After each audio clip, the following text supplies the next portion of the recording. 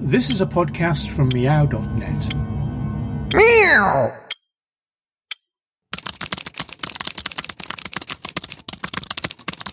Meanwhile, on an abandoned bookshelf. In this episode, Francois Matarazzo dusts down some old words and breathes new life into them.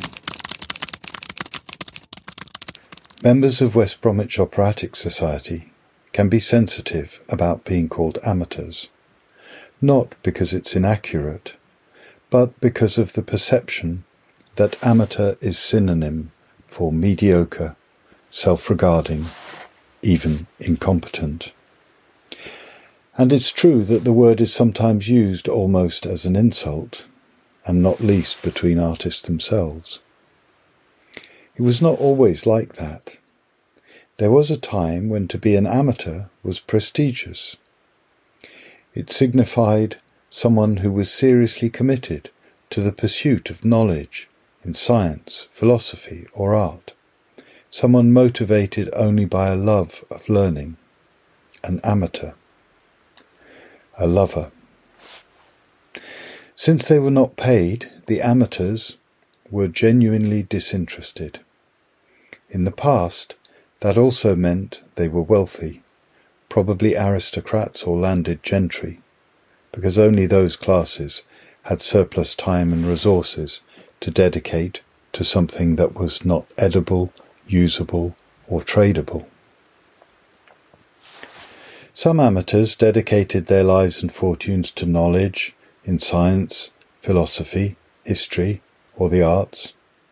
Others, lacking artistic talent themselves, surrounded themselves with artists in need of a living, or amassed great collections that have become the heart of public museums today.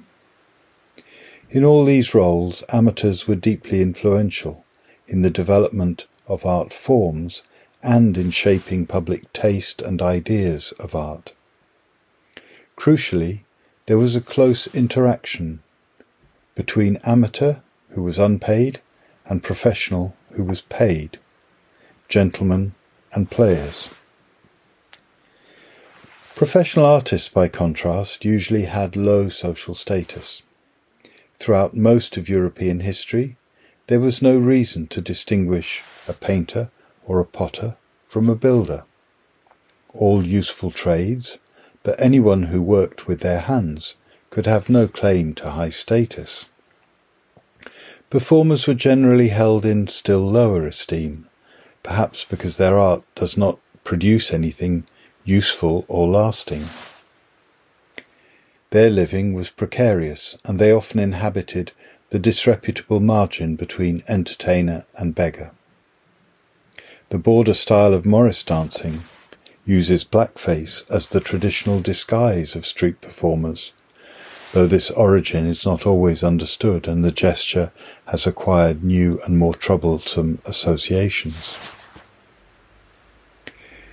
There were always exceptions.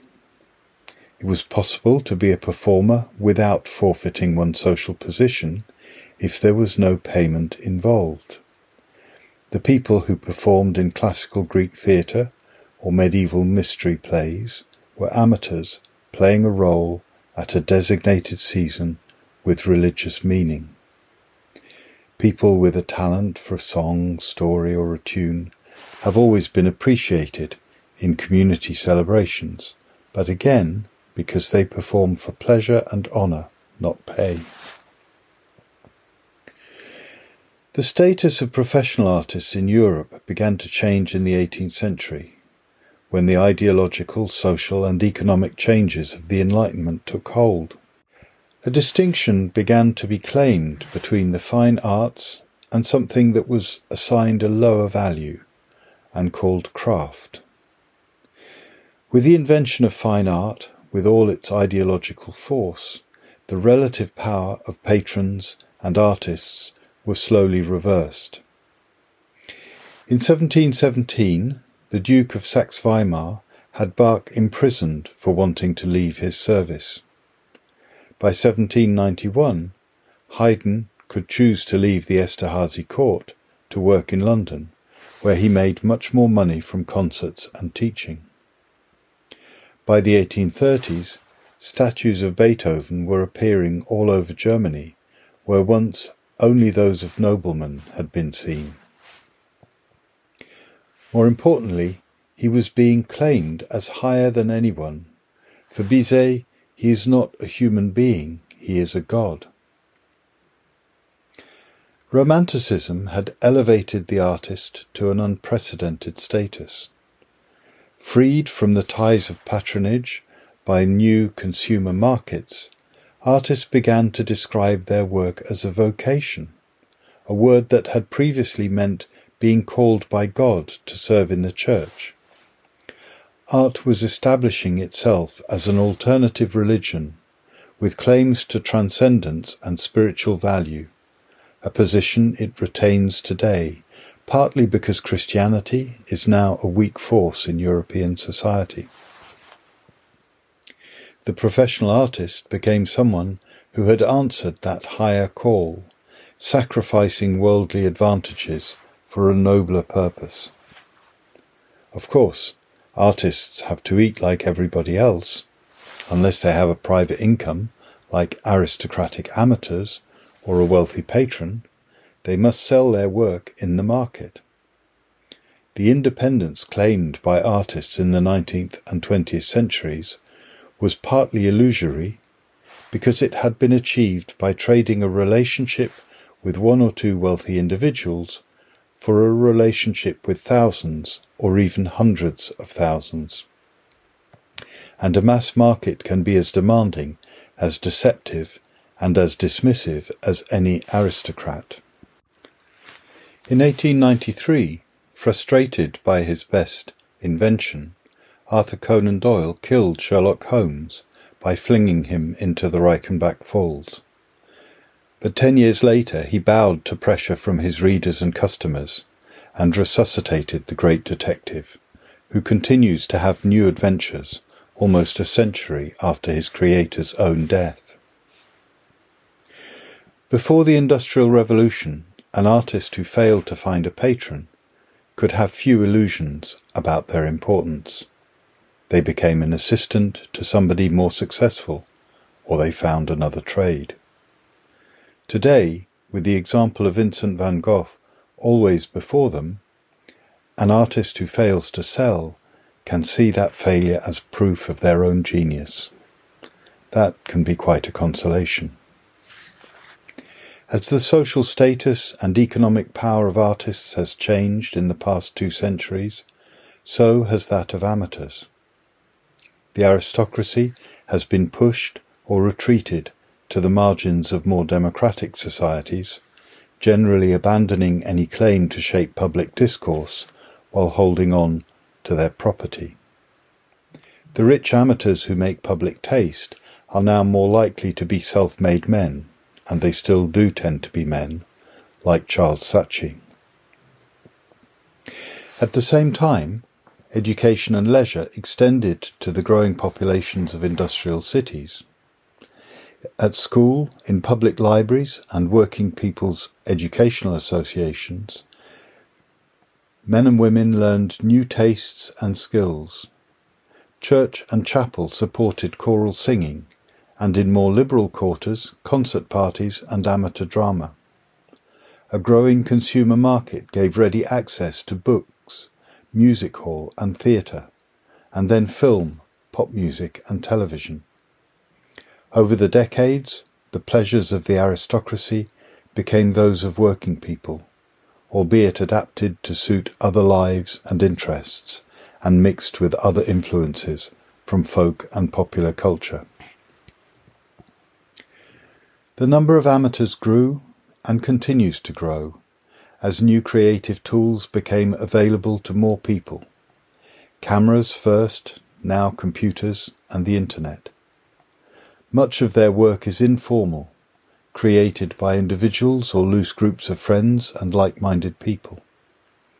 As a result, it's difficult to know how many people are seriously engaged in photography, music, dance or writing, but it is certainly many millions. Where things need to be more structured, as in theatre, it's easier to get a sense of the scale. The National Operatic and Dramatic Association, for example, has 2,549 member societies in the UK and Ireland. But this is only part of the amateur arts world. According to research from the Department for Culture, Media and Sport, there are almost 50,000 amateur arts groups in England alone. Between them, they have about 6 million members and a further 3.5 million volunteers. So, perhaps 15% of the population is active in amateur arts organisations. In a typical year, they promote 700,000 performances or exhibitions and get about 160 million attendances. Amateur arts organisations have a collective income of over £500 million, almost all of it from ticket sales and their own fundraising. A further difficulty with assessing the extent of amateur arts practice is that it doesn't have neat boundaries. Contrary to what some people would wish, and perhaps also to some of what has just been said, the arts are not divided into separate, watertight and antagonistic worlds, the amateurs and the professionals. It is better understood as a complex ecosystem in which people play different roles at different times or in different aspects of their lives. As Stephen J. Tepper wrote in 2008, citizens are increasingly spending significant amounts of their leisure time engaged in serious creative pursuits. These pro-ams are people who have acquired high-level skills at particular crafts, hobbies, sports or art forms. They are not professionals, but are often good enough to present their work publicly or to contribute seriously to a community of like-minded artists or creators." End quote. There are members of WBOS who have worked professionally, singing with big bands as dancers or in fringe theatre. Others have had to choose between seizing a chance or continuing in the existing course of their life and staying amateur. Even 50 years later, there can be a hint of regret at the path not taken. Nowadays, there are also young members who hope to go on to drama college or conservatoire and so into the professional theatre. As one told me, quote, "In a dream world, I would love to be an actor. But I'm not unrealistic. I'm not one of those that's got my head in the clouds about being a big Broadway star. I would carry on doing this forever." End quote. On the other side, professionals are involved in West Bromwich Operatic Society productions, including the director, the musical director, and the choreographer, who are all paid by the company. For the shows themselves, a stage manager and musicians are hired, along with the staff of the theatre itself. Finally, there is also the input of the professionals who created the original production, including the set and costumes hired for what becomes, to some degree, a revival when it is staged by an amateur company. The same intermingling exists in the professional world, many of whose stars discovered performance in amateur groups where they were growing up. Lionel Bart, in whose debt thousands of amateur groups will forever be for having given them Oliver, wrote his first work as a member of an amateur group in London. Much choral music involves a professional orchestra working with an amateur choir. The Crouch End Festival Chorus, which sang in Mahler's 10th Symphony at the opening of the 2010 BBC Proms, is just one example of the excellence achieved by amateur choirs. In America's different arts ecology, it's estimated that amateur musicians perform almost half of all live symphonic music. New technology is further blurring the lines between amateurs and professionals as more people create, publish and distribute their work online. Wikipedia typifies a world where people with global expertise can work alongside people with local or specific knowledge to create something neither group could achieve alone. This is a long way from the world of amateur drama satirized by P.G. Wodehouse in 1909. Quote, "In a cosy corner of the electric flame department of the infernal regions there stands a little silver gridiron. It is the private property of His Satanic Majesty, and is reserved exclusively for the man who invented amateur theatricals. It is hard to see why the amateur actor has been allowed to work his will unchecked for so long. These performances of his are diametrically opposed to the true spirit of civilization, which insists that the good of the many should be considered as being of more importance than that of the few. In the case of amateur theatricals, a large number of inoffensive people are annoyed, simply in order that a mere handful of acquaintances may amuse themselves." End quote. It is the humorist's prerogative not to believe what he writes, and given Wodehouse's love of musicals, it's tempting to think he would have loved West Bromwich Operatic Society's performance of Mel Brooks's The Producers, watching from whichever balcony in the afterlife is reserved for those who make us laugh. Amateur theatre is an easy target because its enthusiasts have been known to take themselves very seriously, something English humour delights in mocking. But if some amateur actors do take themselves very seriously, so do some accountants, some plumbers, and some arts managers. Self-importance is not an exclusive character trait.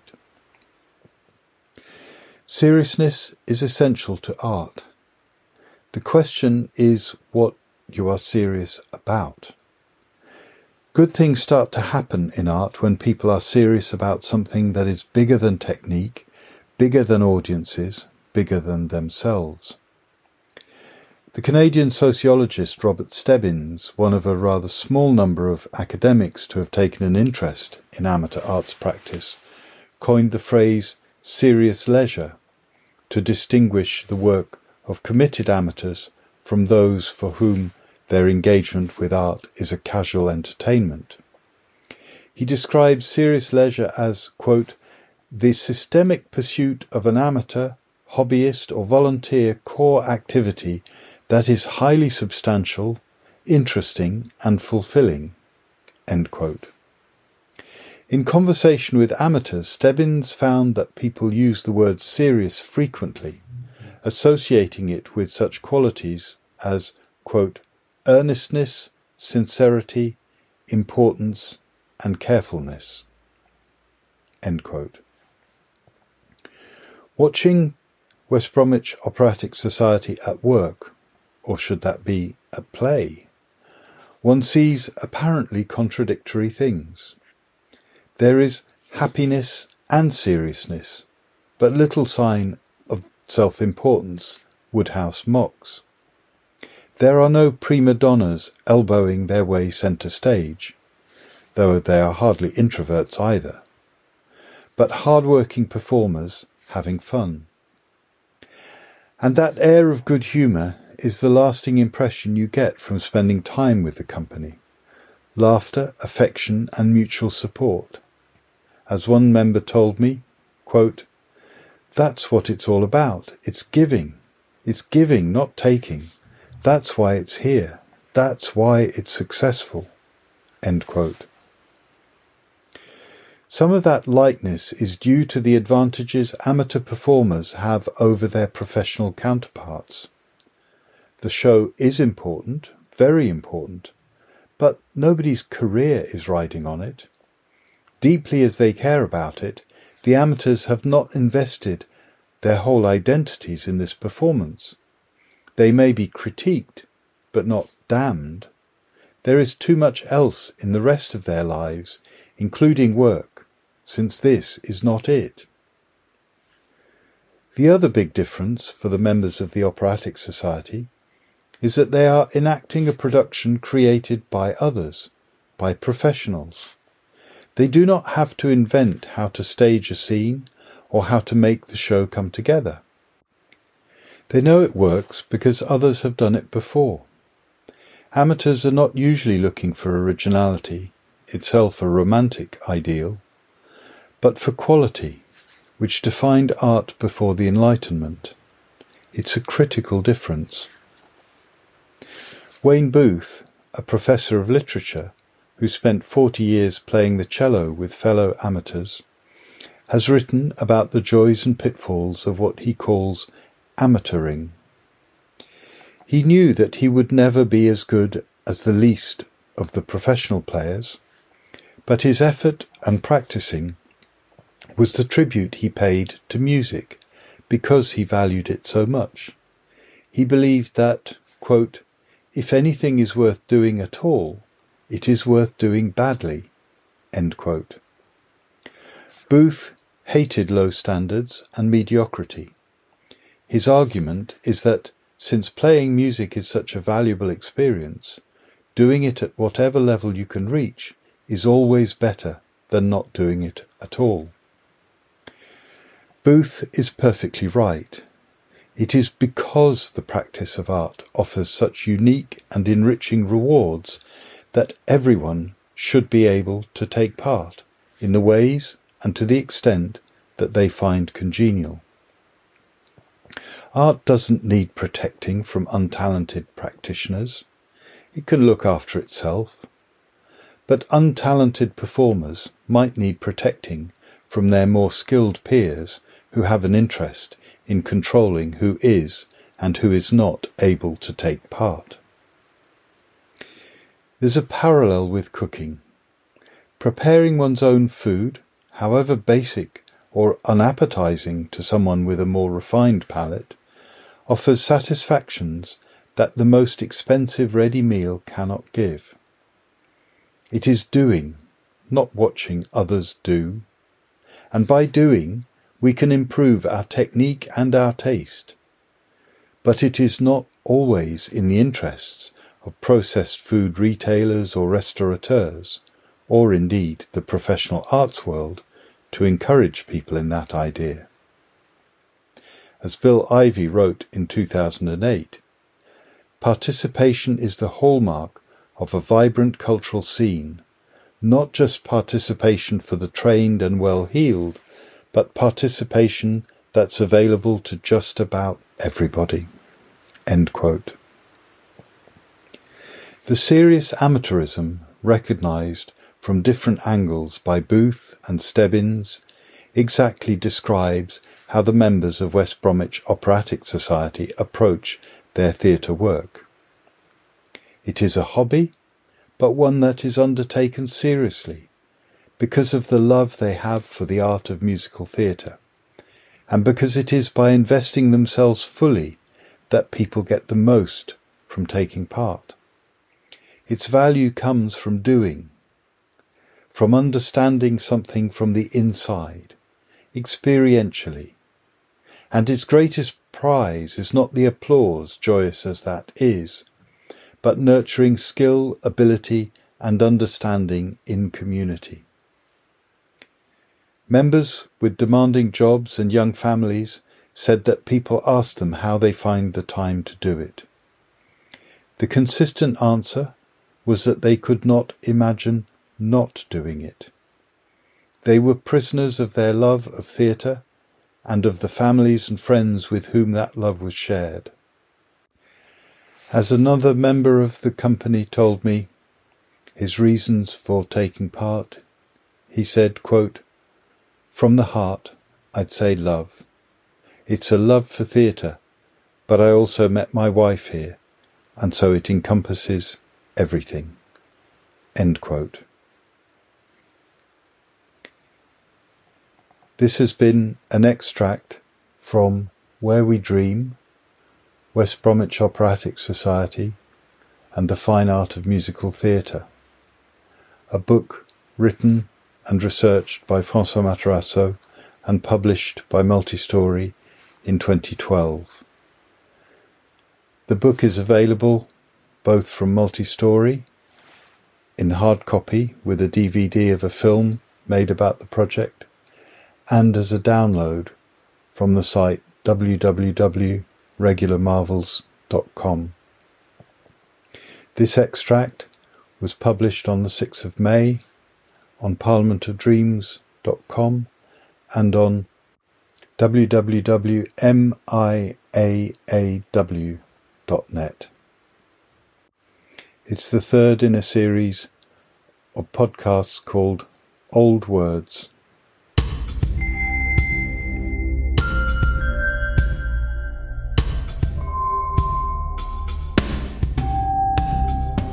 Now that you've heard the podcast, you can go to the website to find out more details, including references and links.